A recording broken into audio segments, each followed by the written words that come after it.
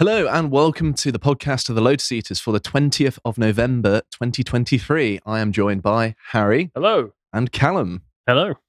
And we're going to be talking about a libertarian finally winning, which I'm very excited about. Elon. That's all I'm saying. he got in trouble. He did, yeah. He got in trouble. And Pakistan Watch episode 3000. I didn't realise we're quite deep into that series. Yeah, I left it alone for a while. Okay. Before we pick it back up. But 2,999 episones, Callum. You really... It was a good episode, strong. That one as well. Mm. It was when Cole told me to tone it down with the anti-Pakistan remarks, and then we're back for a couple more. Then you mean we're back? Yeah, we're back. We're so back. We're so back. It's also worth mentioning as well that we've got the birthday code still available for first-time sign-ups, and you can get 33% off signing up for 3 months, as well as if you do sign up, you get 12.5% off the merch store. If you are a subscriber, there'll be a code on the homepage. I don't know how it works. Technology is quite honestly dumbfounding to me. It's also worth mentioning as well, today is the day that I have spent 3 years at Lotus Eaters as well. So, hey, why didn't you let us know before? They've got party poppers or something. Well, I've thrown a bouquet surprise, of flowers at you. I also didn't want it to be a big deal. I mean, it's been the third birthday. It is a big deal. Oh, thank you. Don't Harry. Sell yourself so short. I can always count on you, can't I?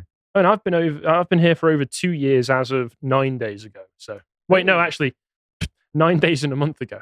Okay, bit of a difference. Excuse my partial retardation. Callum's always been here. Part of the crew, part of the ship, part of the crew, part of the ship. Right, I think we do actually have a podcast to get on with, don't we? Must we? I suppose so. It's actually quite a good one this time, so I'm looking forward to getting into it. So a libertarian has finally won an election. I never thought I'd see this day, and I'm very happy as someone who is one. I've an come election? Out, an election, yes. Yeah, okay. Just clearing that up for everyone. What was that, Harry? Excuse me? But yes, Javier Milei has become the president of Argentina, and I'm very pleased about it because there are lots of promising things that he's said, and he's furthering the ideas, which, particularly in Britain, are not really banded about very much. And hopefully this will allow it to be mainstream, especially if it works. So what I'm kind of excited to see and why it's interesting, and I know there will be people saying, why do you care about Argentinian politics, especially as a British person, Josh? What are you doing? Why are you wasting our time? And to you, I say, afuera! That's all I've got to say. I don't speak taco, mate. I don't. Harry knows what I'm on about. I do know what you're on about. We've covered this guy a little bit before in the run-up to the election. Mm-hmm. Given what he's been talking about with abolishing so many government departments. We're going to be talking about all of his future policies soon enough. Some people are surprised that he wasn't in the run-up to this. But I will say... I'm not that surprised, as he said that he's going to be incredibly pro-US and incredibly pro-Israel. So if you say those two things in the run-up to an election, that's a pretty sure guarantee that you at least won't be Epstein. So he's the reason that I'm interested mainly is that it's a good point at which you can prove Austrian economic principles to the world. That's one thing I would like to see, because of course a lot of people who criticize it say, oh, it works in theory perhaps, or they may have had some lucky guesses about predicting the future repeatedly in multiple instances, which would be considered evidence in most other areas, but it's just not been tried in government. We don't know what's going to happen, and of course it could be interfered with internationally. People won't want it to work because it might interfere with an economic system in which they stand to benefit a lot. And I would quite also like to see the kind of people that are going to come out and say, this guy's terrible. Look at him. He's giving people freedom and he's trying to reduce taxes. How evil and bad. I want these people flushed out. I want to know who they are. And I think they need to be out in the open and exposed to the world for the horrible people that they are.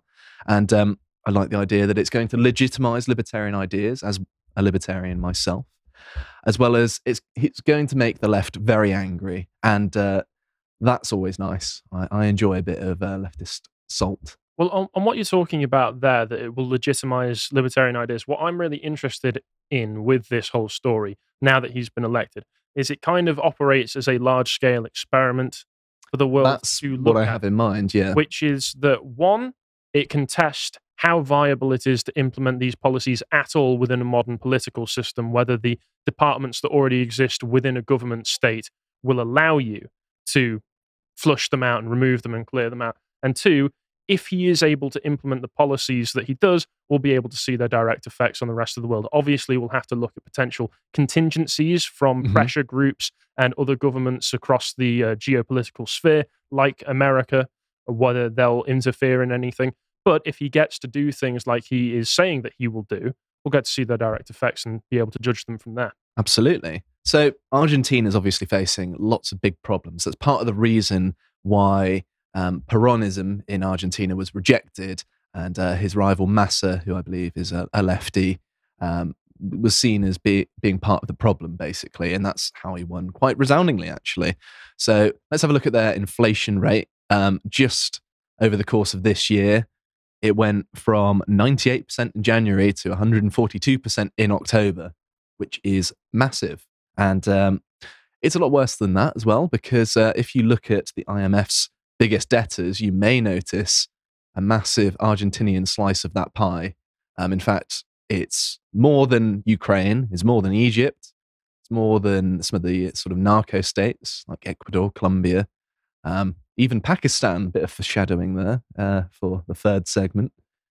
But yes, they're not in a good place economically, and that's the main problem, although there are also... even against countries that are actively in war right now. Yes. And so clearly there's been economic mismanagement here, because Argentina should be doing well. I mean, you go back to the 1980s, people used to talk about them being a potential superpower because of their large amount of land, lots of natural resources, their position in the world, as in geographically. And yeah, that obviously didn't happen. And I think this might be a good reason for that. Just absolute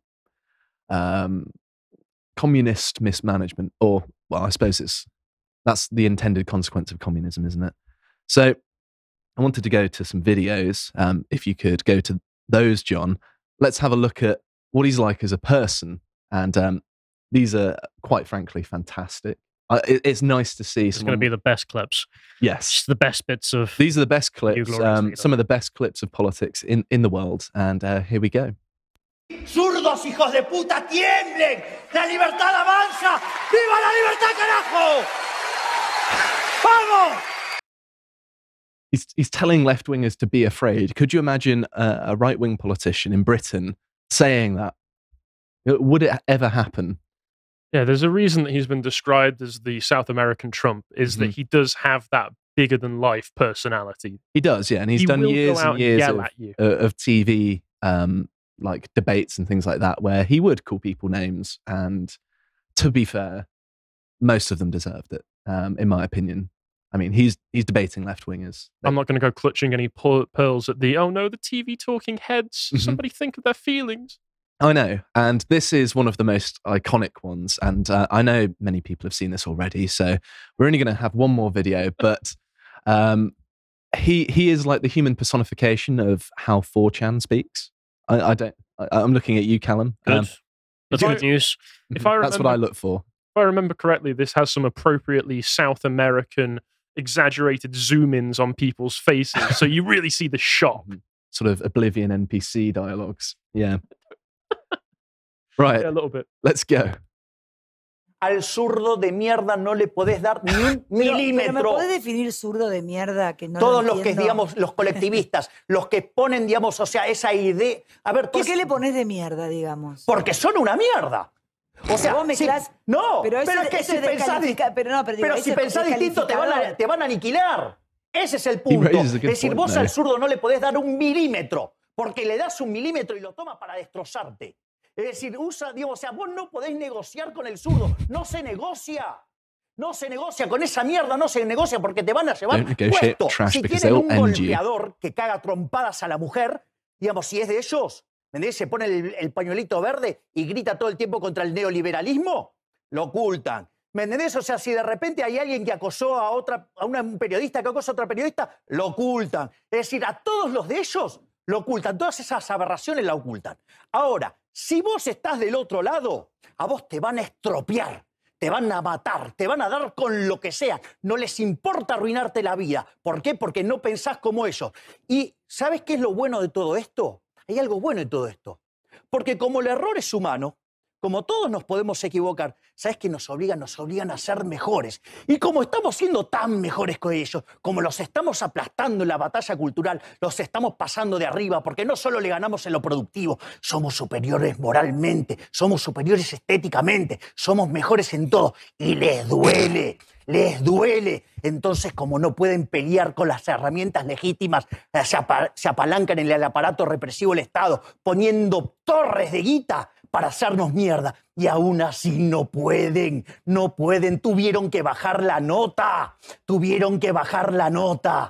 ¿Me entendés? Que están perdiendo. Están desesperados, están perdiendo la batalla cultural. Los zurdos de mierda, por primera vez, se ven acorralados. Los zurdos de mierda. You've got to admire his enthusiasm. You have, yeah. Perhaps stronger language than I would have perhaps used, but he's hammering the point home. He won an election, so it obviously worked. Yeah, well, I guess so.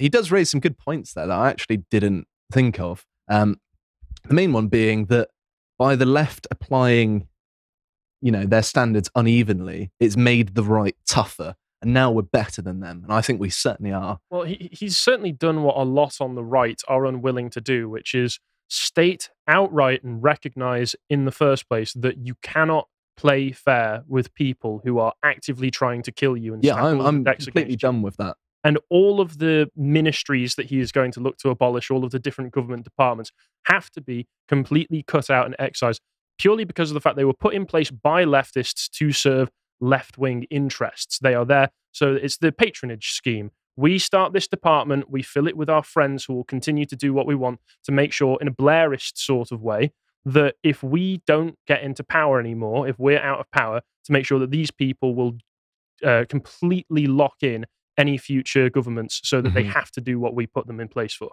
Yes. But he's saying, well, we just need to get rid of all of that. And just it's also like the Conservatives should have done, which is why, once again, I'm going to approach with some skepticism to see if it is even possible.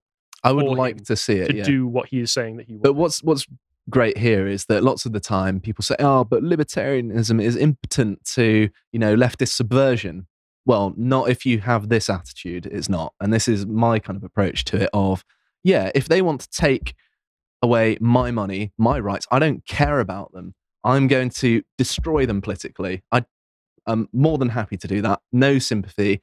It ruins their life, so be it. They deserve it. They want to take my stuff. They want to take my freedom.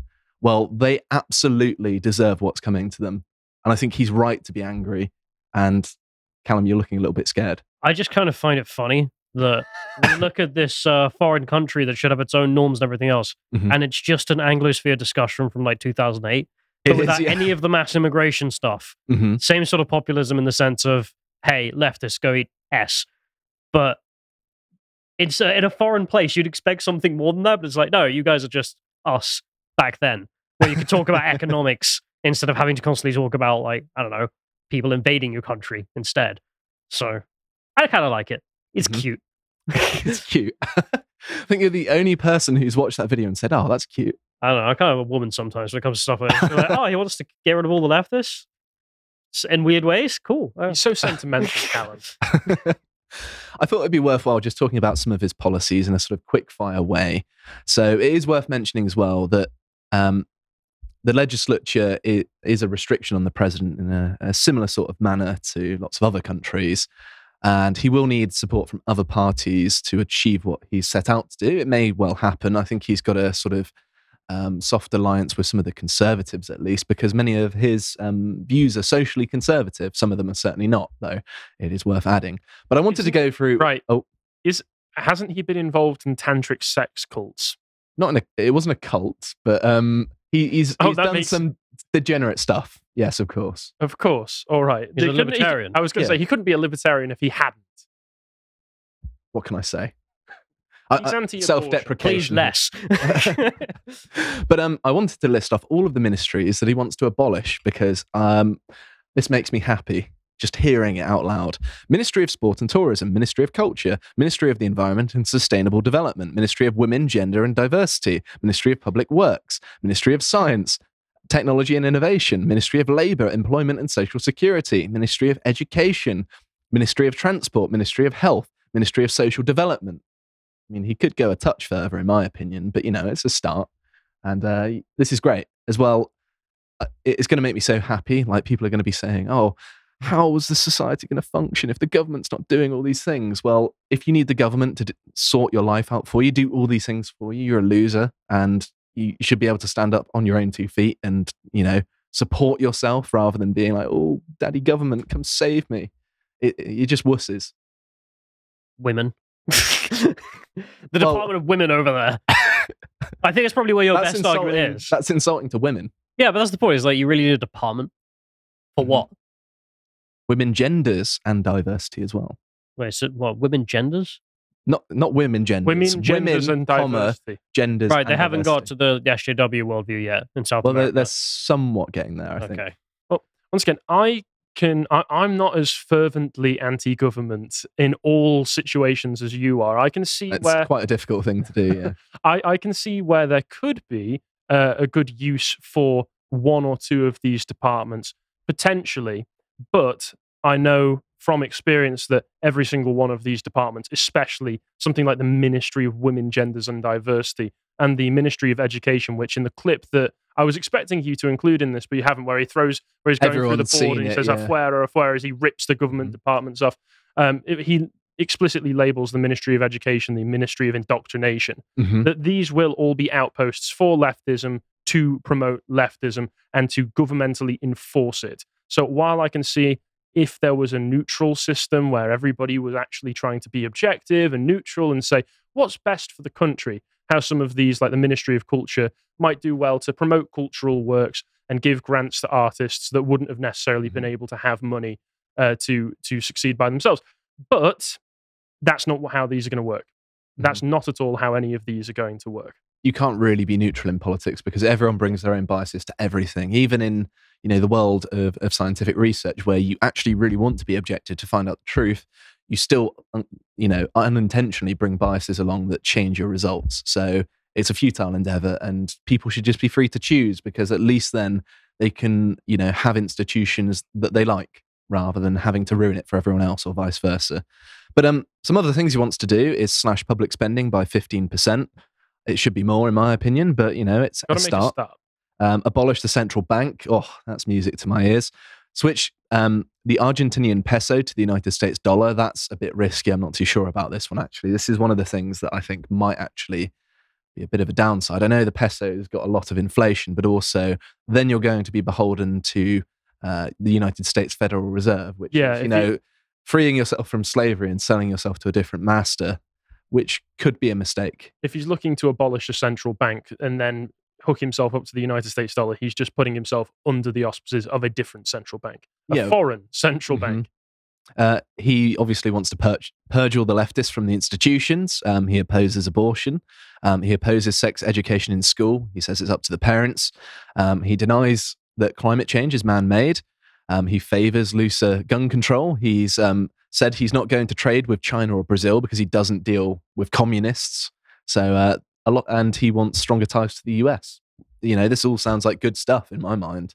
I mean, other than maybe the peso, and I've got some reservations about the possibility of some of these things. I will say one other policy of his that I've seen, two that I've seen, which I'm a bit iffy on. One being that he said that obviously he wants to get rid of the welfare state, but once he's got rid of the welfare state, he says he wants some kind of free immigration system, which is basically open borders. And he says that without the welfare state, then people won't have the same incentives to come to the country. I can see that argument, but I can see that people from foreign countries that are economically impoverished might see, if he does manage to turn Argentina around, even without a booming welfare, if you get a booming economy, they'll still want to come over there to improve their own economic chances. So that could encourage floods of migration. I think if he does do that, that would be a mistake. Yeah. And also he's got, I don't know if it's complete, but he's got some policies regarding drug legalization. Mm-hmm. And I'm of course, forgot to mention. I'm always very skeptical of these. But once again, if he actually goes ahead with it, it will be a useful experiment to see the actual real world effects of these policies. Although, once again, we will need to take in potential contingencies. If he does legalize drugs, who knows, maybe the CIA will start airdropping fentanyl. I think it's something like that. If it is to be done, it should be done sort of incrementally and, stopped once you get out of the area of non-addictive and non-lethal. I think the ones that are addictive and potentially lethal, it shouldn't really be done recreationally, in my opinion. And, I'm relatively libertarian, but at the same time, something like fentanyl, something like heroin, that shouldn't be available. It's basically a poison. You can't take that recreationally. But we'll see how far he goes with any of those policies and if he's even able to commit to them without being hemmed in by the system. And I wouldn't be a British person without mentioning this. I get the impression that the Falklands are safe, despite weirdos reeing that he's going to take them over for some reason, just because he's a flamboyant speaker. But he was praising Margaret Thatcher, who, of course, famously oversaw the defense of the Falklands. And so I imagine that he wouldn't be saying that if he was bitter about us keeping the Falklands. So I get the impression, although he's not explicitly said anything either way, that they're going to be fine. And we're not really going to butt heads with him, which is nice because it would be a bit of a shame, in my opinion. But anyway, I wanted to look at the mainstream media. I'm just going to fire through some headlines to kind of play us out here about the mainstream media getting upset about it all. And, we have our state media here calling him far-right, outsider, wins Argentinian presidential runoff election. Bit strange that they're calling him far-right. They don't call Hamas terrorists, though, do they, in their coverage? So, This is the real threat to the West. Yes. Scary man wants to... Angry, shouty, silly hair man. Mm-hmm. That's what all leftists are scared of. If you get silly hair, you'll scare leftists. That's a good moral of this story. Terrifying at the moment too. Just in general, really. Oh, excellent. And here we have the Telegraph, purportedly right-wing newspaper, hard right, and Bloomberg. I'm not sure if this was intentional or just generic news reporting, but China congratulates Argentina's Milei despite assassin insult. And I need some context for this. Mm-hmm. Well, he's saying that the Chinese might assassinate him, is my understanding, because he said he wasn't going to do any trade with them. And I think by reporting on this as if it's a big deal, rather than just a formality, they're trying to imply that there's some sort of China connection, like the Russiagate conspiracy of the Democrats in the US. And then The Guardian in particular has a particular bee in their bonnet about him. And I just wanted to go through all of these. Argentinian presidential election, far-right libertarian. Hang on a minute, how does that work? I mean, The Guardian says far-right. They normally refer to mid-century German or mid-century Italian enthusiasts, not libertarians. They're obviously trying to smear him as some sort of extremist, which I suppose by The Guardian standards he kind of is, but not in the direction that they're using that kind of language. And then here we go again, far right again. They also refer to him as El Loco, of course, meaning crazy, I imagine. It's quite endearing, though. Mm-hmm. Because it's in Spanish, it is kind of if somebody could start referring to me as something like El Loco, I'll take it. You need to get some face tattoos, lots of gold jewelry. Never mind. I retract my statement. It does sound like one of the sort of cartel members from Breaking Bad, like missed out character in the deleted scenes. Crazy Ape. Yeah, there we go. And here we go, far right again, blah, blah, blah, blah, blah. And this is something that I thought was ridiculous. Economists warn electing far-right Milei would spell devastation for Argentina. They're standing at about 150% inflation. They have the largest IMF debt in the world. And they're just like, well, this is terrible. No, I see a particular name in this byline. Thomas Piketty, famous for being a leftist economist, which is up there with being, what's a good analogy, a leftist economist? Well, it's like being, I can't think of one. basically, you can't be a leftist and an economist because leftists make moral arguments about economics, not objective, observational ones. They're not empirical in the slightest. They just say the world should be like this and it's not. Boo hoo hoo, wah wah wah. Rather than saying, here's how the economy works, here's how we maximize growth and efficiency, which any sane person would look at it like that. And there's a couple more. They're trying to make out that he's going to be a dictator.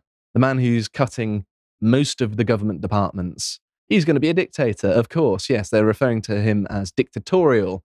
And they're trying to claim that offspring of military officials convicted of crimes against humanity and genocide during Argentina's dictatorship have urged voters not to back the far-right candidate Javier Milei in the imminent election, warning that the country's very democracy is in danger.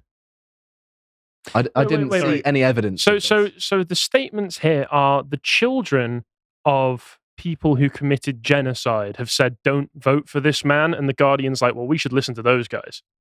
Yes. That's my understanding of it. Okay.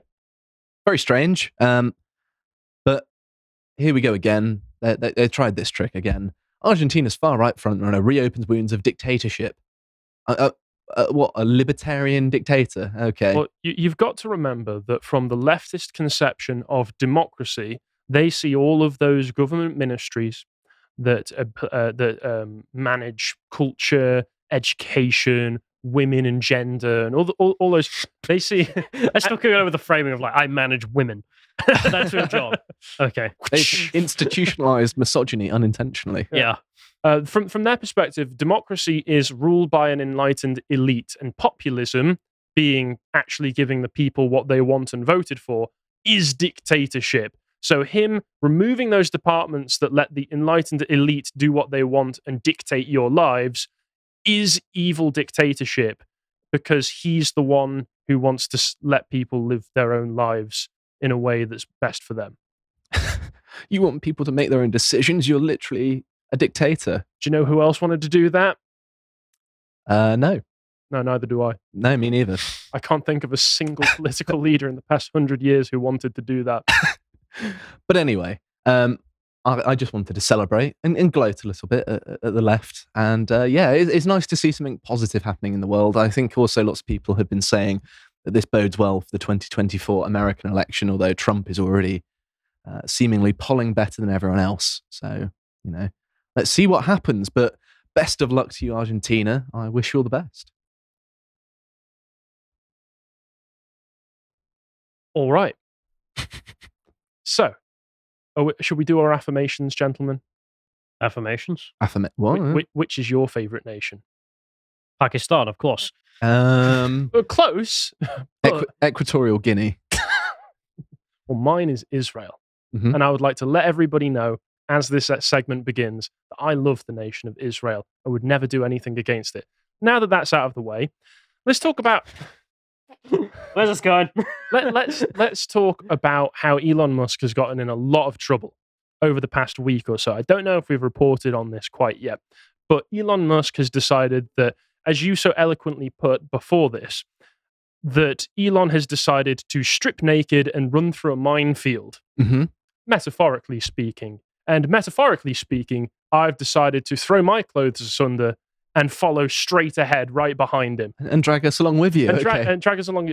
Obviously, with this segment, I'm going to be sensitive to the subject because there's a lot of nuance that we can take here. Mm-hmm. Before I get into it, given that censorship is something on everybody's mind all of the time, and Elon was the great savior of Twitter, trying to remove as much censorship from it as possible and allow it to be a free speech platform, I think it would be relevant to point everyone to a recent video that came out on Friday, where I was speaking to Chloe of Proper Horror Show, a show that Josh and I have been on in the past. She's very knowledgeable on films and horror in particular, as you'd imagine. But this was us talking about the history of British censorship in television and film, looking at the BBFC and Ofcom and other organisations.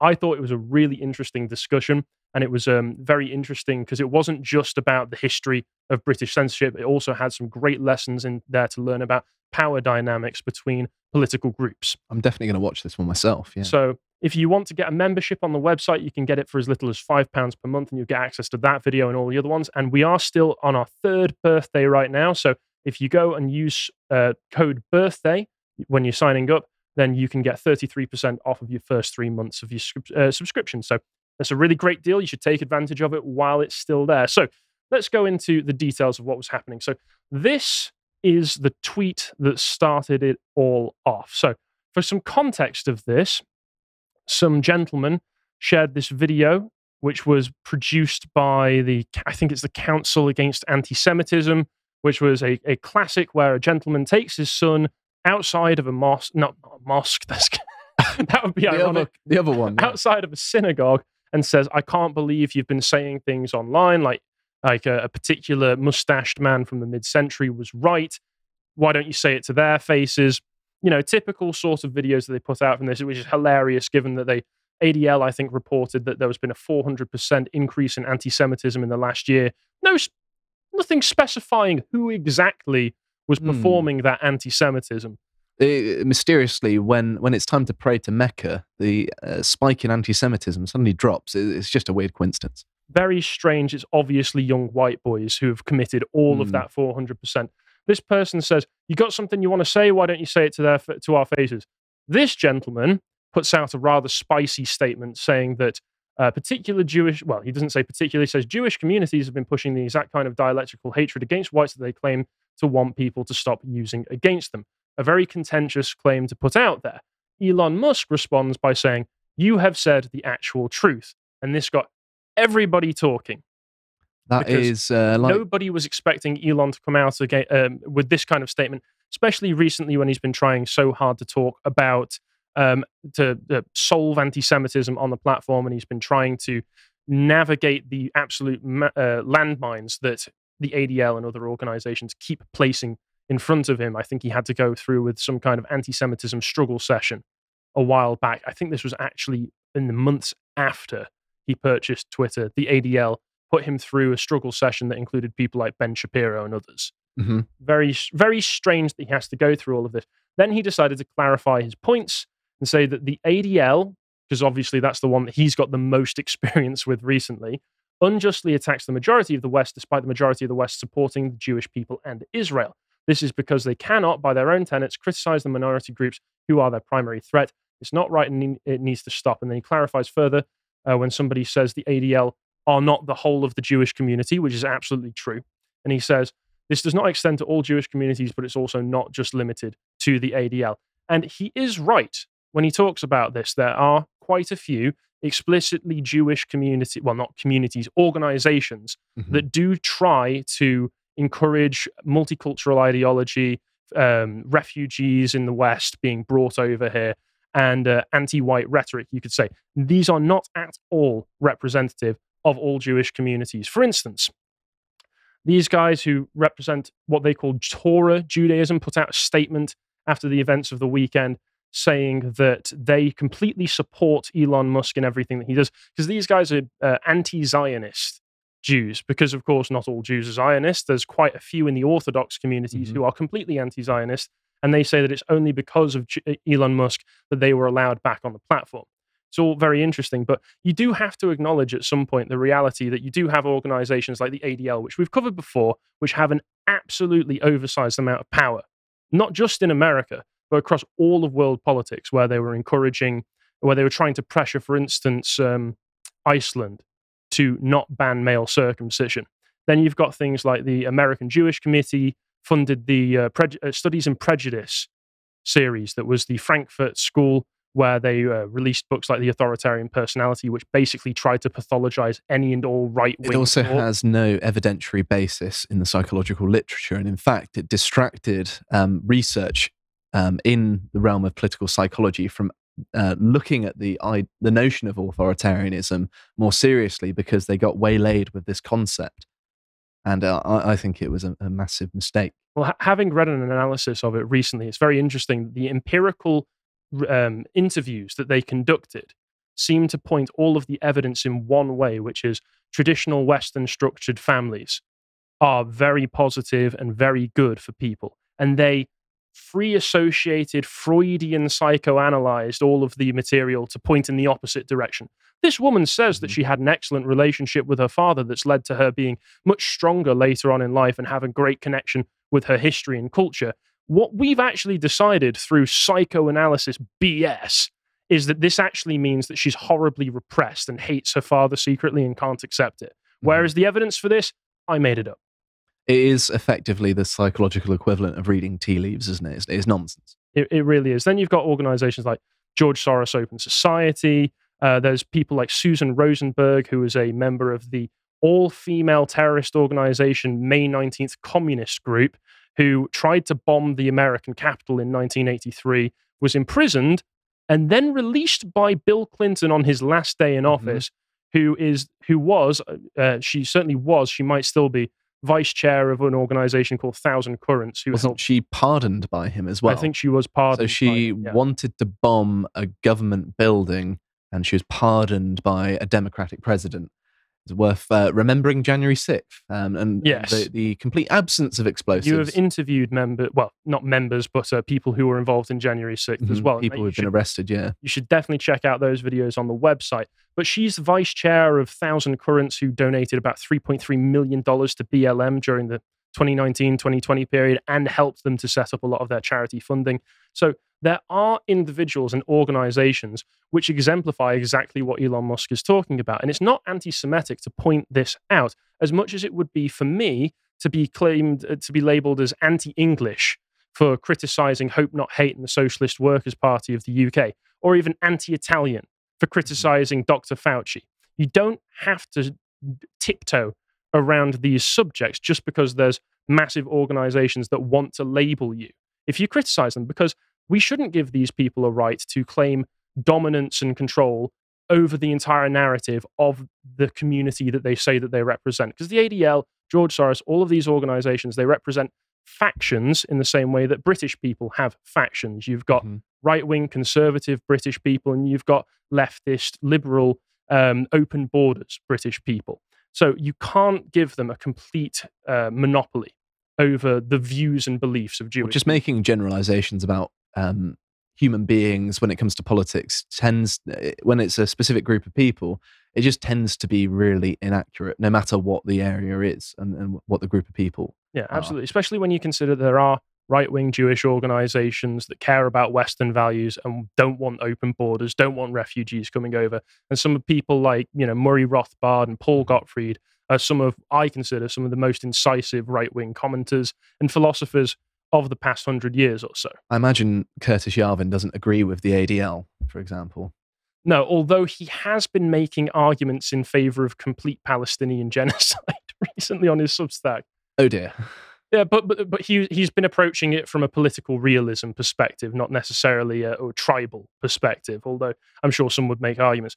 Either way, like I say, there are people who've come out in favor of Elon Musk, but the White House and other organizations immediately decide to say that you're an evil, hideous anti-Semite for even acknowledging any of these facts. These are facts that you can easily find just by looking things up on Google, but you're an anti-Semite for pointing it out. They said, "We condemn this abhorrent promotion of anti-Semitic and racist hate in the strongest terms." This was spokesperson Andrew Bates. He said, "It's unacceptable to repeat the hideous lie behind the most fatal act of anti-Semitism in American history at any time, let alone 1 month after the deadliest day for the Jewish people since the Holocaust." On Wednesday... What lie? That's the good question, isn't it? What lie? They don't have an answer for that. What event, even, in American history since the Holocaust? What is he talking about? They're talking about the Hamas attack on the 7th of October, but that's not. What's that got to do with this conversation? Not an American event, is it? No, but what's that even got to do with the conversation? That's the thing that is so transparent about this event that I love, which is that you can clearly see there are a lot of groups that wanted to take down Elon anyway, and then there are some more which are now stumbled across this, want to use it as a weapon to fight him, and it's gone through the WhatsApp chats saying this is the one we can use, all the way to the White House. It is so utterly transparent in the way power actually works, which is, we've got one, boys, and all the way to the White House. I mean, thought that exact same thing, yeah. I'm sure you're going to go to it as well.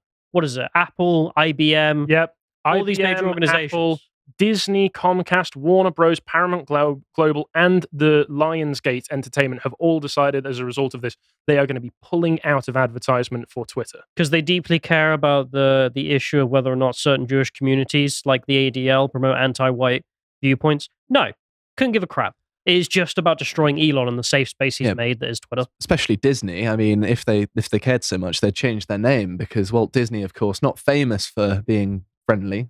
Well, I mean, the thing is, ADL chief executive Jonathan Greenblatt, of course, he decided to to take a step in this because the man Elon Musk hates Elon Musk. No way. I mean, let's be perfectly honest. He's probably been somebody who has sent this information to those organizations like Disney and Comcast and said, "You've got him now, boys." ADL is a big nexus point for all of this kind of activity. I only just found out today. The Nation posted an article on Friday that I might have to cover later on this week because it is really, really interesting, showing that organizations like Israel on College Campus works directly with the ADL and the Israel government to spy on American campuses so they can create their hate reports about anti-Semitism on campuses. And that can range from anything from white kids who are pro-Palestine saying like, oh, maybe we shouldn't, completely kill all of the Palestinians and support that financially through our tax money, to actual anti-Semites, or people just saying, I'm not that fond of Israel. I don't see why we have to have our business wrapped up in them. They actively have spy networks using geolocation, tracking information through Facebook and other social media sites. I've not heard about that. I only just heard about it earlier today from this excellent article that came out. I might have to cover it later on this week, as I said. But the ADL actively works with organizations that spy on American citizens for the benefit of a foreign state. And these are the guys that American businesses like Disney go, like, I trust this guy. This guy right here who's spying on our citizens, this is my man. This is the guy for me. Well, to be fair, Disney would like that information as well. They love collecting data. Well, yeah, it's not that, though, is it? It's a fear of the influence backlash. Mm-hmm. So they've been told, Elon Musk's done something anti-Semitic, you need to cut your advertising. And they've got two options. They can either keep going and say, go screw yourself, ADL, or they can just comply. And what happens if they just comply? Well, they don't have to spend the money. They might lose some money in advertising. Who really gives a crap? But if they continued, then they would be labeled anti-Semitic, and the various influence groups around the United States political system would then try and utterly destroy them as well. It's a fear racket. Or not even necessarily destroy the corporations, because a corporation like Disney is really useful for the American government to be able to work directly with. So they would just get you, personally, the man who made that decision, everybody who supported you. Why did you do it, Callum? They'd get you fired. Yeah. And then they'd put in somebody else who is more amenable to their positions and ideas. But it just goes to show how vast the network is of basically leftist activism that goes on to enforce a left-wing global hegemony. None of it based on truth, all of it based on fear. Yeah. I noticed sorry, let me finish this. No, go ahead. The European Commission has asked its departments to stop buying ads on X because of concerns over misinformation related to the Israel-Hamas war as well. And if you don't, we'll come for you. Yeah, there you go. What were you going to say, Josh? I was just going to say that lots and lots of political networks operate in a similar sort of structure. I remember looking at the MAPS network of all of these different pressure groups that are all linked together with certain individuals who have foot in multiple groups, and they sort of form a web or a network where information travels through them, and they can help with activism and helping one another. And of course, when it comes to pro-paedophile organizations, it's pretty clear that everyone's pretty much against them, or at least you should be. But it's interesting that this seems to be a very effective way of organizing in politics more generally, doesn't it? And sadly, the left have become experts at it. I imagine that there are plenty of groups on the right that operate in a similar way. I would imagine that somebody like Chris Rufo probably has networks set up in a similar way, because he's been able to successfully pressure parts of Florida and educational departments across the US. But the left in particular seem to really know how to operate it, because they were working clandestinely for such a long time. I mean, all you have to do is go back to the early Bolsheviks and see that they were operating in an equivalent way for the time period that they were operating in. It was a load of criminals operating behind the scenes, trying to influence politics or force the hand of the government. Not a lot's changed then. No, it really hasn't.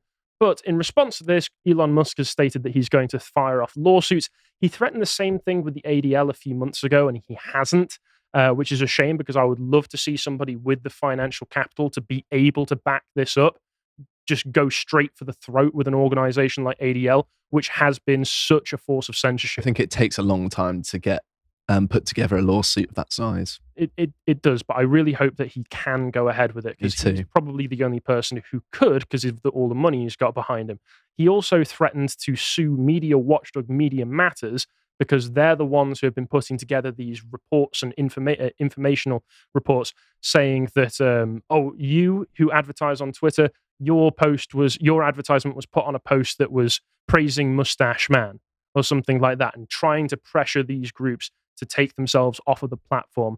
So Musk has written on Twitter, he said, the split-second court opens on Monday. X-Corp will be filing a thermonuclear lawsuit against Media Matters and all those who colluded in the fraudulent attack on our company. This week, Media Matters for America posted a story that completely misrepresented the real experience on X in another attempt to undermine freedom of speech and mislead advertisers. He accused Media Matters of creating an alternative account designed to misinform advertisers about their posts. Following the outbreak of war between Israel and Palestine, Islamist group Hamas, which attacked Israel on October 7th, anti-Semitic incidents in the United States rose by nearly 400% from the year earlier period, according to the ADL. So well, that's where that because they rose something like 1,400% in the UK. What's the difference in certain populations? Again, the ADL, they love to make these reports, but they're never particularly specific, are they? They don't like to point out who exactly is committing it, because if they do that, then they might have to narrow down their focus and criticize particular groups, whereas they want a nice broad net so that they can marginalize as many groups as possible, so they can maintain influence and funding and probably pressure people into giving them money. But the thing is, there are 1.8 billion Muslims in the world. They're not really a minority, and in fact, many of them are pretty explicit that they want to take over, say, Europe or North America and make everyone Islamic. But off of the back of this, you've had lots of political reactions to it.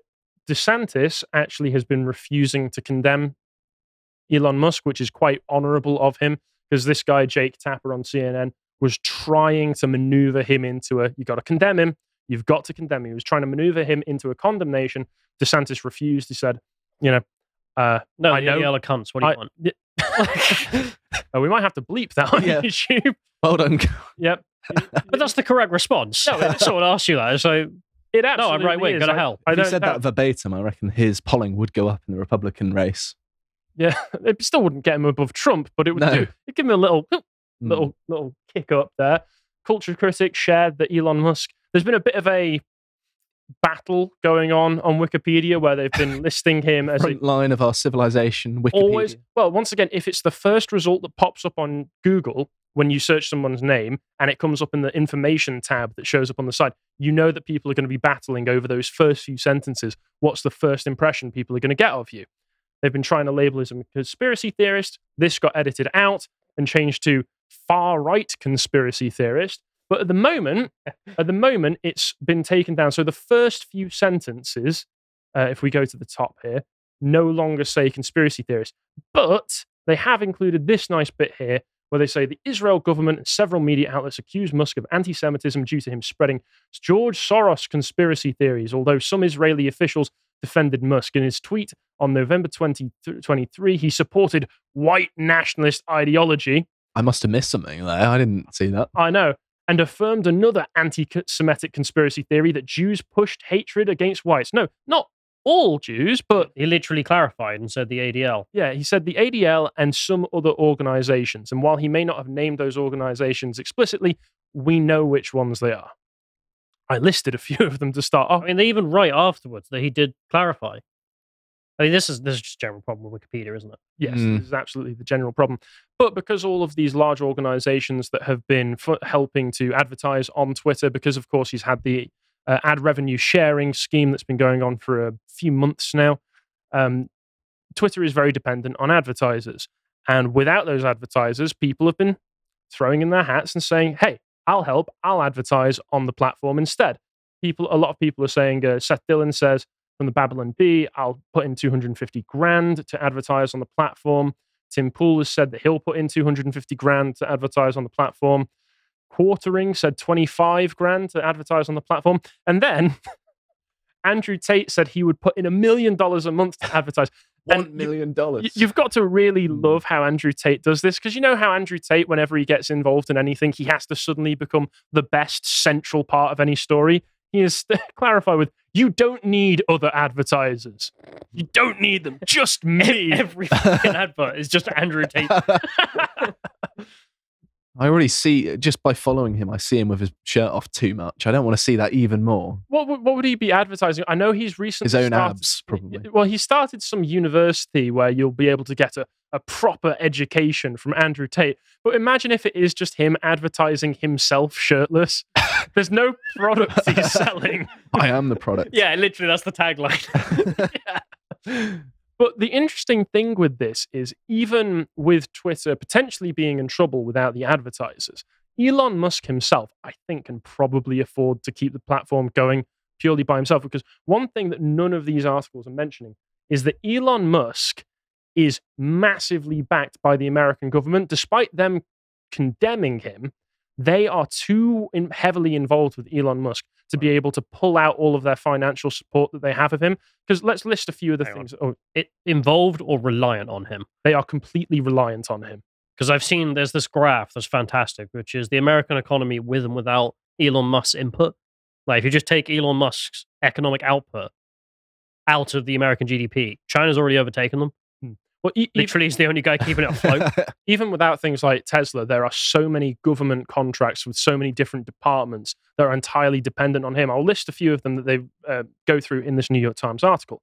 In recent weeks, the US government has become more dependent on him than ever, agreeing to as much as a $1.2 billion worth of SpaceX launches next year to put crucial Pentagon assets, including spy and command and control satellites, into space. And there's lots of other contracts going on with the military and other things where they've, ever since the invasion of Ukraine, the military dependency on Mr. Musk has only increased. It was his decision to ship Starlink satellite equipment to Ukraine in the hours after the invasion to keep the country able to communicate. When he declined a Ukrainian request to extend the coverage of the system to Crimea, the Ukrainians found that they could not precisely aim drones on a mission to attack Russian ships. So even the Ukrainian defense has been very reliant on the capital that Elon Musk has put forward. Elon Musk is not just the US government isn't just dependent on Musk. Ukraine's defense has been reliant on Elon Musk. You've got like Starlink PMC over here that actually determines if your operation goes well or doesn't exist in a modern warfare context. Well, they point out the American government would really, really love to be able to rely on their normal contractors like Raytheon and Lockheed Martin, but they just cannot keep up with all of Elon Musk's innovations in all of these areas. They're at least 5 years behind everything that Elon Musk is able to produce. It's going to bring joy to my heart that the first base on Mars is going to be private and not run by a government. Oh, well, it'll be both subsidized by the government, technically private, but private-public partnership is what it's going to be. Yeah. So I'm very sorry to break that to you. But also NASA is working with him in separate contracts, collectively worth at least $4 billion to land 2 sets of its astronauts on the moon with SpaceX's new Starship rocket, bringing humans back to the lunar surface for the first time in more than 50 years. So the American government is completely dependent on Elon Musk. The American economy is completely dependent on Elon Musk. Ukraine's ability to fire rockets and make them go where they want them to go is entirely dependent on Elon Musk. So with all of these condemnations, with all of the controversy around him, he is so much a part of the furniture that they need him. And he's too big to fail. So whether or not he goes out and starts endorsing far-right conspiracy theories, they can't do anything against him realistically. There's something more revealing there, which is they're willing to destroy that economic lead. They're willing to destroy the technological lead and the ability to win modern wars just to make sure no one's quote-unquote anti-Semitic, which in this case was just him saying the ADL are bad. That's how much of value. We've got plenty of evidence of that. What's more valuable? This guy who's created like $1 trillion worth of wealth, or the ADL? I mean, which one would you throw under the bus if you were the American government? Apparently, Elon Musk. Well, as somebody who loves the nation of Israel and considers himself not anti-Semitic, Callum, I'm going to have to throw myself in with the ADL there. Okay. But now that we've gone through that horrible anti-Semitism, it's time for you to showcase some racism. What kind of segue is that? You're just trying to get us all put in prison or something. It's a joke. No, he's not wrong. All right, then. Fair enough. Pakistan is like one of the most racist countries on earth. So they're all right. Well, actually nice save. We're dealing with what do you mean save? So, thank you and welcome to Pakistan Watch, episode 3000. We've done a few, and then Carl told me to cut them, so I brought it back just for a special episode. It used to be called something else, but I won't repeat that because I might get in trouble when I go back to Pakistan. Anyway, starting off, we shall promote something on the website first, this being the merch store. So if you want to go and check out merch, there is merch. Go and do that. Otherwise, if you'd like to just hand over money, you can do that too. There's actually a coupon for you to hand over money as well because it's the 3rd birthday. So go and enjoy 33% off if you want to. But what am I talking about today? Why are we on Pakistan Watch this evening? I mean, it's always interesting to watch Pakistan because it's such an unusual world. Culture. We're always on Pakistan Watch, Callum. Well, this is why I'm here, because I saw this tweet. An opinion on Pakistan that will put you in this situation with the good old meme. And it blew up a little bit, as you can see. Say you're Indian? Well, my take is that England is Pakistan. And I think I can prove it with facts and logic. Mostly facts about cousin marriage. Everyone's favorite subject. Yeah. This is a post, as you can see, from the bad man, where he, back in the day, was obviously like, hang on a minute, importing loads of people from Pakistan. I'm not sure they're English. It turns out, no. What an observation. 10 years later, we have discovered, no, they were in fact Palestinian. Not even Pakistani. That's a strange turn of events. What are you going to do? But, yeah, I mean, these people are as English as they get. I'm sure you'll agree. They're not foreign. I mean, that's why these things trend in the UK. As you can see on Twitter here. Trending in the United Kingdom, death to all Jews. But the ADL told me I'm sure that's just Jeremy Corbyn with 8,430 alt accounts. The ADL told me this was all-purpose general anti-Semitism from nebulous forces, probably you. Well, I would argue that maybe there are some differences between England and the rest of the world. And that's what you end up... It's exactly the same. Awful nationalistic of you. Well, I don't know. People didn't used to chant death to all Jews in England. Now it trends. Well, you got me there. So, yeah, some people have a problem with the concept of understanding that cultures are different, such as this lady, which we featured a few times because it's such a beautiful moment. You can see Mrs. Oh, no, not this woman. Sheikh, who cares? She says, genuinely, I ask, what is British culture? Born in the UK, lived here for 40 years, and yet we are constantly told we are not integrating. Not integrating into what exactly? Wait, does she realise the only reason she's allowed to ask that question is because of British culture? Yeah, and also British culture is so obviously one of the best in the world that a lot of other countries have adopted aspects of our culture. Like, there's a reason that the language of business is English, right? But we've also adopted some beautiful things from Pakistan. Yes, I mean, British culture. Name them. Yeah, go on. Well, a third of all birth defects are from Pakistani families that also happen to be related. You got a source for that or not? Are we... The NHS, yeah. Oh, okay. It's genuinely NHS figures. I've not just made it up. Well, we'll get into why. Let's not forget as well that for a long time, a few hundred years, in fact, part of British culture was owning Pakistan. So, live in Britain, you used to own me. It's a bless. I mean, legalistically, it was a bit different. They were technically British subjects. We didn't just own them. My property. Have you become some sort of African American? Back to this question, because this particular person I find hilarious. Because of course, what language are you writing in? Why are you not covered? Where's your husband? That is my immediate question as to what is British culture. But you say that generally, don't you? Why are you talking to me, lady? Why are you not covered? British women also need discipline. I don't. But you can see here, there's her average tweets, which are usually about how she's culturally proud of Pakistan, but doesn't know what British culture is. I mean, she's not a sincere individual. She says she's a CEO. Yeah. Would that be allowed in Pakistan? Well, no. I don't know. But we're not talking about Pakistani culture, because that's where we're going. When we are talking about Pakistani culture, I correct myself. And we're not going to talk about this, like the weird conversations that they have about sex. And I mean in the sense of this dirty whore that you can see here. Disgusting. She's got her arms uncovered. How could she dress like this? My eyes. I can see parts of a collarbone. What's going on here? Yeah, this is from the Asia section of the BBC, because apparently we need state media in all corners of the earth, including Pigeon, which... That's tomorrow's segment. That's what we're doing. It's for Mike Tyson alone. Yeah. So you can see here, Pakistan's shameful first Miss Universe contestant. I mean, you are right. Look at those arms. Disgusting. I can see why she won, though. She obviously doesn't lift. I think you can see that BBC Urdu have joined the conversation. Oh, great. Some senator, Mr. Ahmed, of whatever party that is, I can't be bothered. Isn't that Imran Khan's? Whatever. He says it's shameful that she's doing this. Another prime minister came in to say he has ordered an investigation into a woman. Yeah. What's her actual crime? What's going on here? What's she done wrong? Is it because she's entered this competition, the Miss Universe beauty pageant? Yeah, I mean, I hate to agree with the BBC, but they are right when they write there. What is sparking such outrage? A 24-year-old woman. Literally, that is it. She entered the Miss Universe contest as Miss Pakistan, and then everyone's like, "How could you do this? How could you do this to Pakistan? Pakistan number one." Why do they sound sub-Saharan African for a start? Wait, has Pakistan had contestants enter into this before, into the Miss Universe? I can't say I've kept track, to be honest. And if so, was it just a woman in a full body covering and head covering? I don't believe so, I'm assuming, because they don't mention in this article, but you can see here, she is disgusting. Look at her. How could she do this to the glorious nation of Pakistan? I feel like I'm going to hell now. Yeah.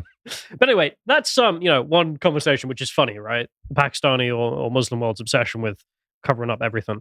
But, I mean, we can't really talk. I mean, should we check out our culture for a minute, the West? We have to. This is our Miss Universe from the Netherlands and Portugal there, who are both ladies. I knew where this was going. This Netherlands has clearly had a lot of cosmetic surgery as well. Yeah. Shouldn't that be banned? That's like doping for beauty contests, isn't it? We're going to get in trouble if we go down that path. No, I'm leaving that there. But I think my point is made. But getting back to Pakistan, because I was arguing that Pakistan is home. And here is the news from the BBC. Fewer cousins marrying in Bradford's Pakistani community. Damn. Win. Fewer. Fewer. Boys. That's enough. It might be like one less. But they're like, fewer. Yes. We'll get back to this in a minute because I just love everything about this. Just local Bradford news. There are fewer cousins, but more brother and sister marriages. Yeah. I just want to cut to a local man's response to this news. As you can see there, he's rather happy that the numbers have gone down. There are slightly fewer cousin marriages in Bradford. But I do love, you occasionally get a conversation about the United States, and this is a map here showing which states it's a criminal offense or it's legal to marry your cousin. And that was a curious accent. You said cousin in. Well, are you implying anything there? You can see the most globalist states, California and New York, obviously need cousin marriage to be legal for other communities. But the native communities, as you can see in the South there, they need cousin marriage because how else are they going to live? Doesn't that say it's a criminal offense in like Texas and some of the southern states? Yeah, there's been some modernization. Mm-hmm. But I love how this gets brought up, and it's usually I see in American internet circles of like, oh God, look at the South. They still have cousin marriage. Well, Alabama. Look at the East Coast, yeah. But then, you look at the world. Oh, wow. Yeah, it's pretty legal everywhere. This is first cousin marriage. Well, it's still I never thought I'd say it, but credit to the Chinese there. You can't marry your first cousin. God, communism is terrible. Even Serbia is like, no. Okay. Parts of the Balkans had enough. I can't see what the Indian one, it says legality dependent on, and then it cuts off. Religion or culture. Okay. Can you guess? Is there an exemption for the Islamic world? Well, some citizens. Not defined by me. Is it the Buddhists? Who knows? But you can see that it's pretty wide. And, they have cousin marriage in the South. Well, it's illegal in most of the world. Does Central Africa just not get married? And some of Central Asia? No data. But the question being, okay, it's legal in most of the world to marry your first cousin. That's not really the question, though, is it? The question is, should you? I'm from the West Country. Are you sure you want my answer? No. But you can see here's the rough data of its prevalence. And, there's a trend. Yeah, it's funny, isn't it? I can't see it. Well, it just happens to map the Umayyad Caliphate for some reason. Still can't. That's just a coincidence, Callum. I don't know what you're on about. Yeah. It's just weird. It's a mistake. We're getting back to Bradford, jolly old Bradford, which you may have noticed was not particularly high in that list, but other countries, certain one. What part of Pakistan is Bradford? North. Oh, of course. Northwest Pakistan. But here we go. So here's the news. So, oh God. Sorry, have you only just read it? No, I forgot how long the names are. Juwaybiraya Ahmed married her cousin in 1988. The 52-year-old teacher says her children once asked how she met her father. Family reunion. Yeah, quote, I was laughing at them. I said, I didn't really meet him. My parents took me to Pakistan, and my dad said, you're going to marry this person. And I sort of knew who he was, but the first time I met him properly was at the wedding. There we are. Very sensible. So it was an arranged marriage then? Yeah, and this is the cultural practice that's very different between, South Pakistan, known as Pakistan, and North Pakistan, Bradford, because of, some of the kids' response to that story was, quote, my kids said that was disgusting, and they told me, don't you dare make us do anything like this. And this is the good news. That's really quite a strong statement. I mean, I've always thought of, my parents would probably be able to pick someone good for me. So I'm kind of bitter that it's not a cultural practice. Yeah, but you're lazy. That's true, yeah. Are you suggesting your parents were going to pick your cousin and you're disappointed? No. You're like, damn, I wanted that cousin. I trust Josh's parents' ability to pick out good women more than his own. No, yeah, my judgment is impaired. Not his cousin. He never implied his cousin. Well, Thank you, Harry. You said you were from the West Country. That was a joke. Sorry. Okay, yeah, that's kind of implied. I'm sorry. Oh, dear. Do you remember that? There's a scene. My jokes are piling up on me now. There's a scene from Wolf of Wall Street. The guy, you've seen Wolf of Wall Street, right? Yeah, of course. Yeah. So the first guy he hires who comes up to him is like, you show me a payslip for $800 and I'll work for you. Anyway, they find out that he's having sex with his cousin. He's married his cousin. Oh, yeah. So he asks him why, and he sits him down in the diner and goes, well, she's hot, and I'm not going to let someone else fuck my cousin. Anyway, back to the story. I've not watched that film in a while. That's not the news from Pakistan. Bradford. The good news is that I now love diversity and multiculturalism because it works. Because as the news tells us, fewer cousins are marrying. Mm-hmm. Integration, lads. Tony Blair's worldview actually works. Stop worrying about it. Just as British as we are.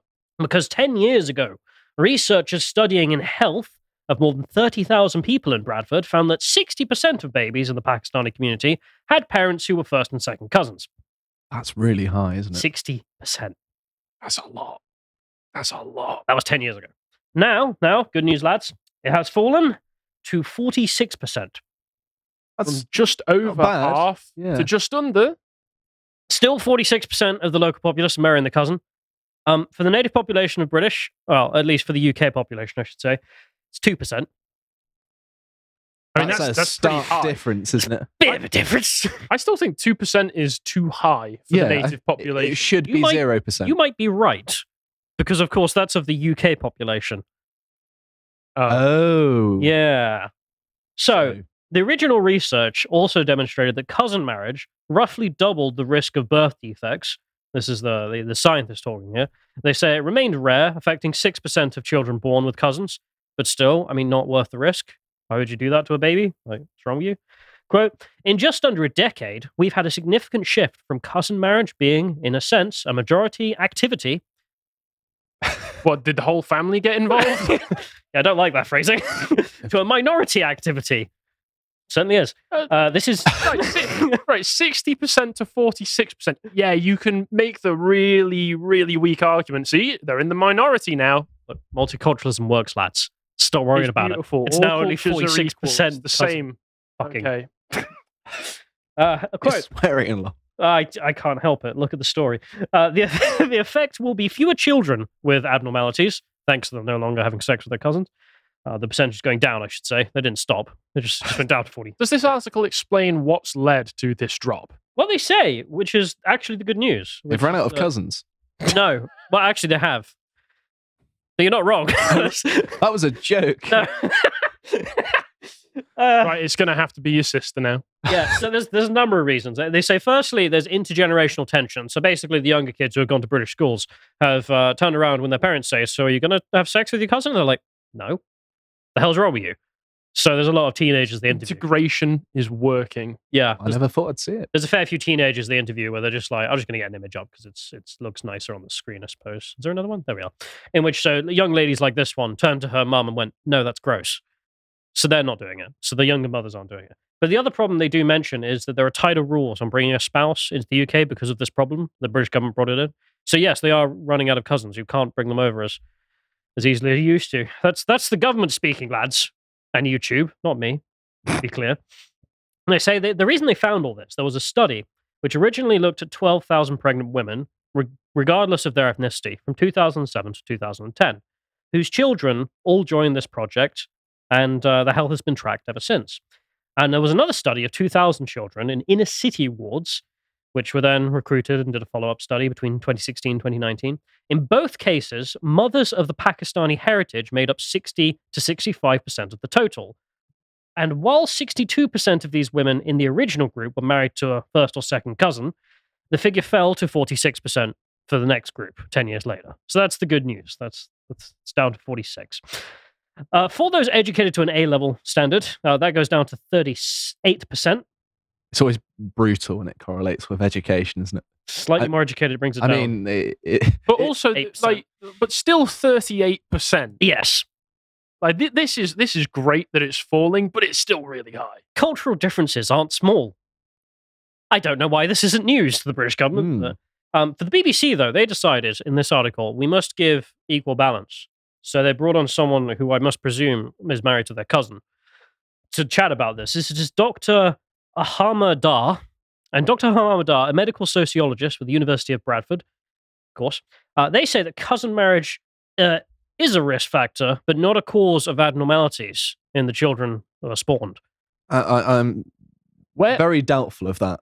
What is he citing for that claim? He cites one study of women over 35 having children compared to whites in Tower Hamlets and says, there we go. Okay, so because... No statistician, then. Because there is a study showing that these other people who are at risk of birth defects in their babies, that means that this isn't the cause... Didn't happen. Yeah, I'm inclined not to believe Mr. Dar, or Mrs. Dar, can't tell, because, it is a woman. She says health workers have sometimes told parents of Pakistani parents of sick children that it's because you married your cousin. And he says this is... I'm just imagining them going, duh, what did you think would happen? No, but he says that telling Pakistani parents who are cousins who had kids and then the child ended up with genetic abnormalities, telling them that that's their fault is another form of racism. Like the Brass Eye sketch. Should have known. Right. He says it's cultural blaming.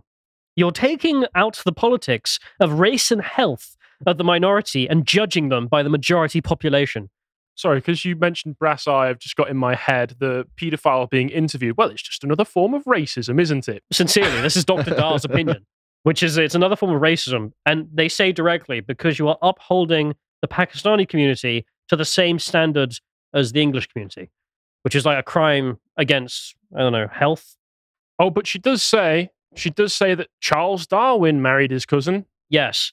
And that makes it right, does it? So if Darwin did it, that makes it the obvious smart choice. Darwin also had a beard. It doesn't mean I necessarily have to copy him. You should. But it's saying here...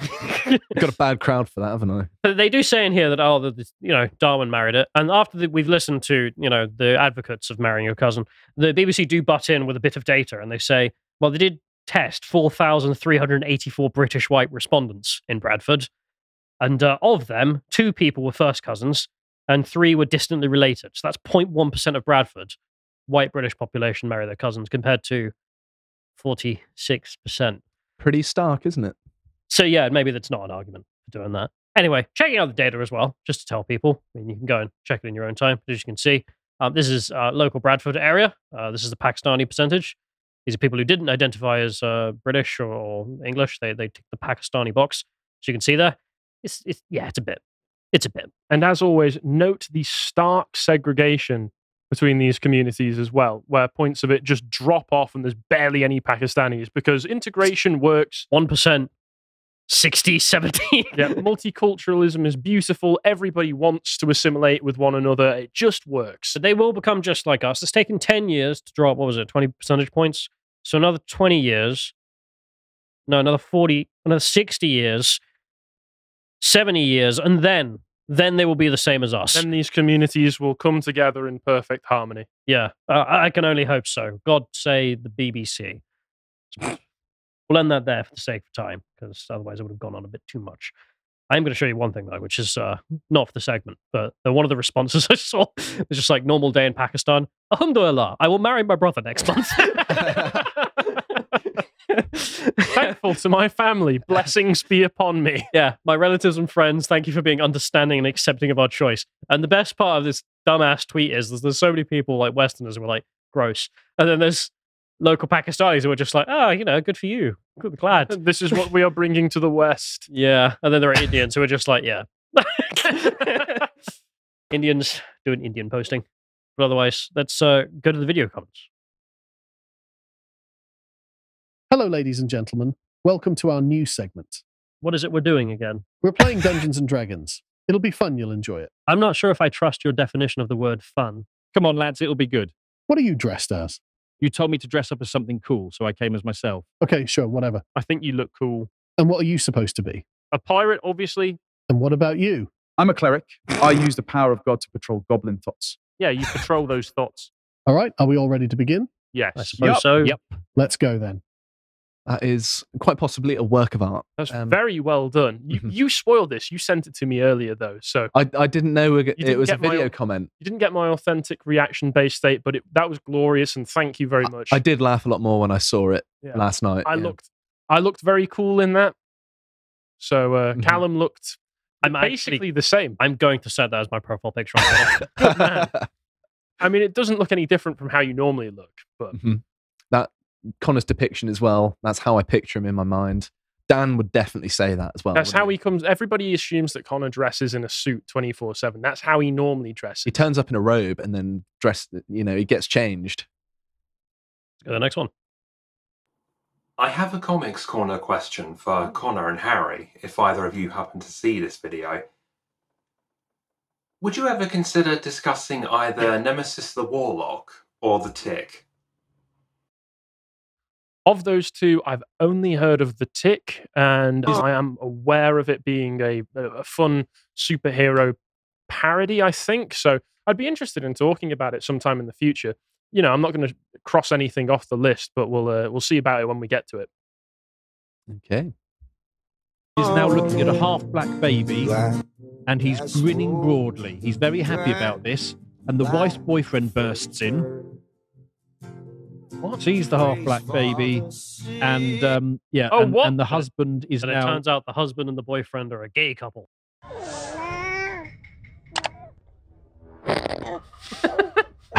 You are not the father.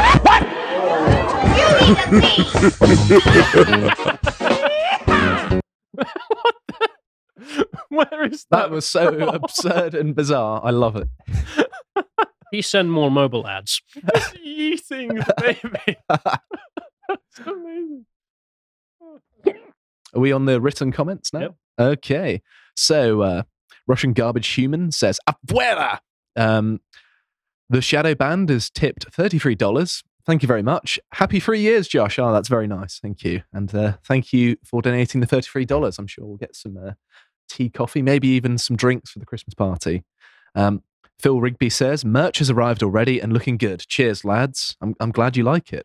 And Rue the Day says, happy International Men's Day for yesterday, fellas. Heart eye emojis.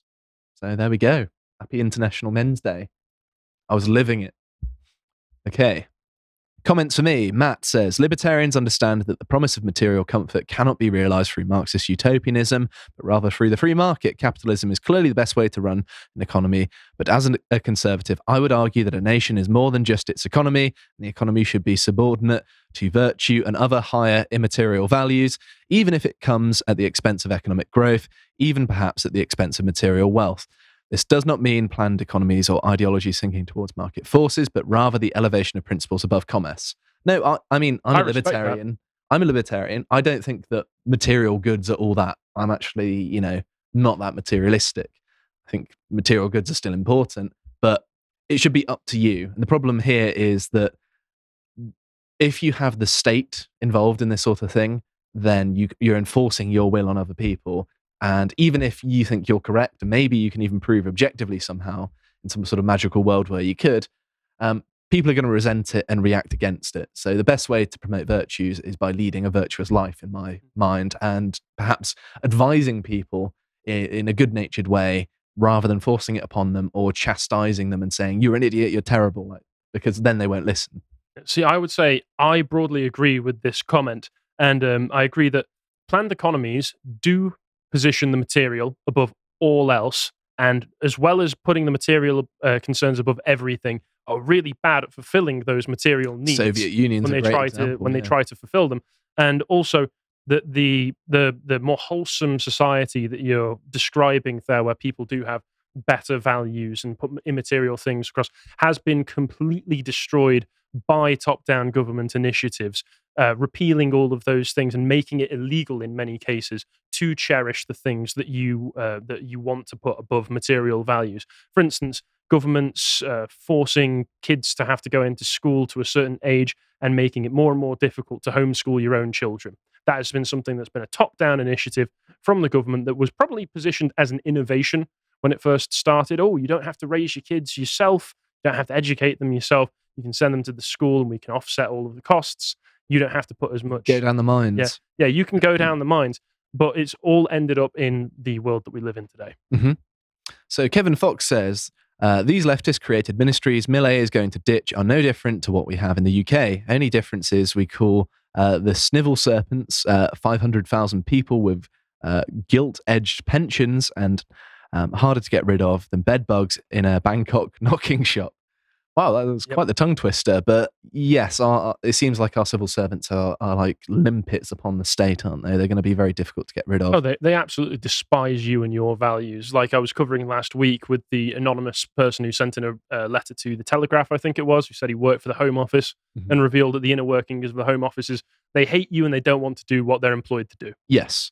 Matt P says, a gay Jew for Palestine would be a good analogy for a leftist economist, Josh. Thank you. I had a brain fart, so I'm glad you came up with a good analogy.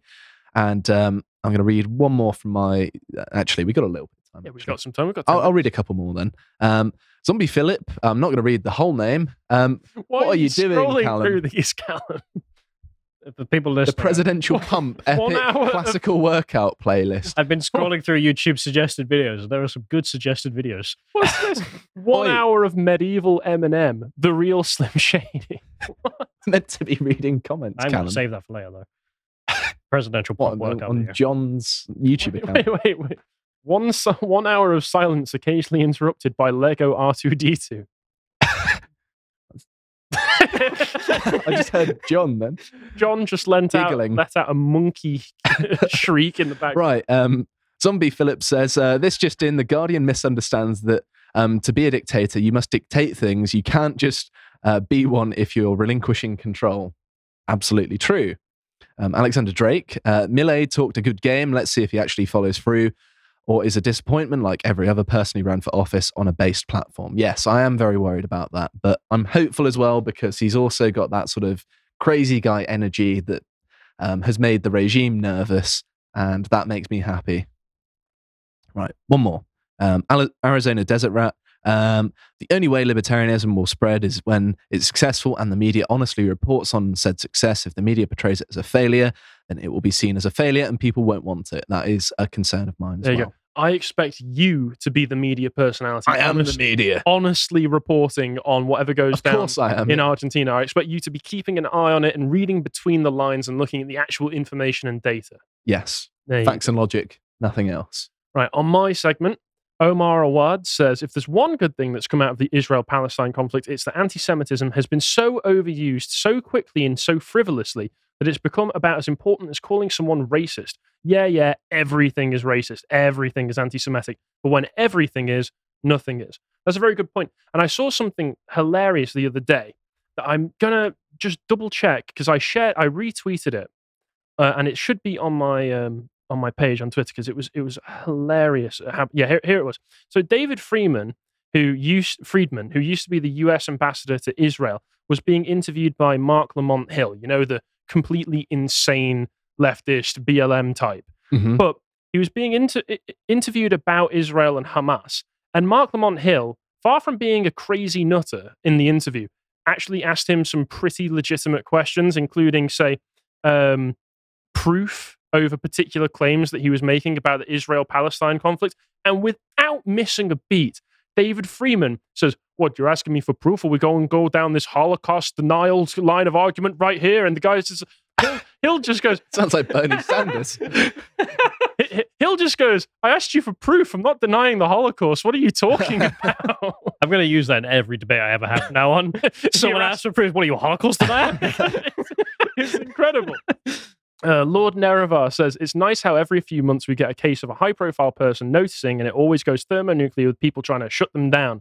I'm reminded of shut it down. Elon Musk is different because he literally can't be shut down. He owns the website where all the shutting down usually happens. Now what leftist retards? Once again, it's even bigger than that. The US government and economy is completely dependent on him. So they can't shut him down. Not unless they want to tank all of their global initiatives and space initiatives and the economic initiatives that they've got going. They can't disconnect from him.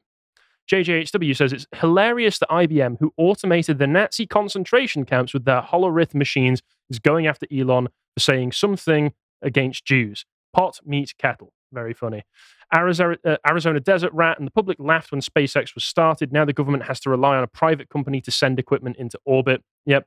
Speaker's Corner, Josh the Jew, says, as an Orthodox Jew, I must say that Musk is completely right. The leftist Jews are responsible for a huge amount of hatred against white people, especially the English, and I disavow the leftists. Thank you very much for that. And that's a great example of what I'm talking about here, which is that they are not a monolith. Mm-hmm. No one group is a complete monolith. There will be divisions and divides within these groups. And so saying, by the way, here's a load of leftist organizations that explicitly classify themselves as Jewish, who hate the West and want to destroy parts of the West and want to gin up hatred against white people, does not mean that you're saying every single person who is Jewish supports and agrees with those organizations. I think it's the left just trying to say that as a rhetorical device to shut people down. The ADL and other organizations use it as a defense mechanism. Mm. Grant Gibson. So now we know what it takes for the White House to condemn anti-Semitism without mentioning Islamophobia in the same breath. It just has to be someone they don't like.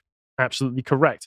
Theodore Brewer. Disney being anti-Semitic is a communist talking point due to the leader of the Communist Animators Union being a secular Jew. Walt Disney did nothing wrong. Yeah, Walt Disney himself was a very patriotic American. Matt _ says, Elon Musk is being used as a lightning rod for left-wing complaints of anti-Semitism because they would otherwise have had to criticize Muslim immigrants or continue doing what they have done hitherto, make nebulous allusions to a general rise in anti-Semitism apparently emanating from the ether. Yep. And one more, Alexander Dake says, the whole Elon situation is very interesting. The whole Israel thing has got a lot of white people sick of the double standard. A lot of Jewish groups have been part of the anti-white propaganda push for years, and now suddenly many of these same groups and people are demanding that we care about Israel being attacked and supposed rising anti-Semitism. Happy to see the Overton window shifted enough for this to be mainstream discourse. And that is interesting. Whenever Elon does comment on any subject, because of how much influence the man has, it forces everybody to shift their perspective and start talking about it in ways that previously were completely verboten. So that's always interesting. It's the Elon effect. Would you like to do some reading, Callum? Callum can't read. Should we watch YouTube videos instead? Well, we've got 3 minutes until the end. People have sent comments to Callum, so you should. All right, if I finish them, then we can read. Then we can watch YouTube videos. We can watch one YouTube video if you finish your comments in time. Well, one of them's a playlist that's an hour long, so I don't know if you want to make that promise, but all right. Arizona Desert Rat says, careful, Callum, using facts and logic will make some people's brains melt.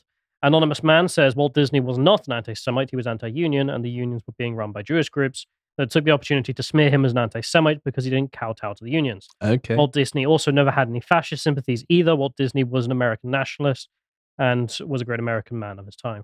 Yeah, you should go and listen if you haven't. His witness testimony to the McCarthy trials is just hilarious. Yeah, House Un-American Activities group. Yeah, a lot of people use that clip of, I think it's Donald Duck manufacturing Nazi propaganda as say, see, he was an anti-Semite. This was pro-Nazi propaganda. But yeah, that's a nightmare he's having, and then he wakes up and becomes an American patriot. Seen Three Little Pigs? No, I haven't. You haven't seen the Three Little Pigs? There's one from 1949, and there's one from 1933 from the Walt Disney Corporation. Oh, really? Okay. There's a change there, yeah. You'll have to show me some of that. So the wolf who comes and blows your house down, of course, he gets the pig who lives in the brick house. So to get in, he obviously can't just blow it down. So he disguises himself as a merchant selling brushes. And he says he's giving out free samples. So as a Minecraft merchant? No. Villager? No. Oh, okay. No, as a local man of the tribe. Oh, okay. But the joke actually is that obviously he's disguising himself as something that's not threatening to pigs because Jews don't eat pork. That's the joke. But it ended up becoming just being like, how could you put this guy as a Jew? As if he's devious because he's a wolf. It's like, but that wasn't the comedy. That didn't make sense. So, whatever. Peter says, finally a new installment of All Cultures Are Beautiful. Taco Sam says, so when does the sitar take over? Sitar. Oh, well, takes over a banjo as the internet's interment of incest? The instrument of incest. I think there's a misspelling there. I can't read. But I definitely can't read things that are misspelled. Would you like me to read it for you? No. Okay. If you sound out the words. If you just, the sand noise and the the Middle Eastern noise whenever the movie's set in the Middle East. That, every time we talk about incest instead, is right. We need to get a band in the background. Squeeze them behind the video wall somewhere. Omar says, I bet a great many Pakistani men are researching the Miss Universe entry. My God, she has an OnlyFans. I must investigate immediately. Does she really? I'm sure she doesn't. Probably not. Anyway, I did my work. All right, let's check out the presidential pump. An epic. We're already over time, but I just want to see what this is. It's just presidents, yeah. I could see this working actually in the gym. What's really nice about this, you can see someone's listened. I like that Washington has HGH gut. But most people, they don't watch the first one, but they listen to all the rest. So people are actually working out to the whole thing. That's what you can tell from that. That's great. It's got almost 500,000 views. I think that is all we have time for. And thank you very much for watching. And of course, you can find us tomorrow at the same time, 1 p.m. GMT. Thank you for watching and goodbye.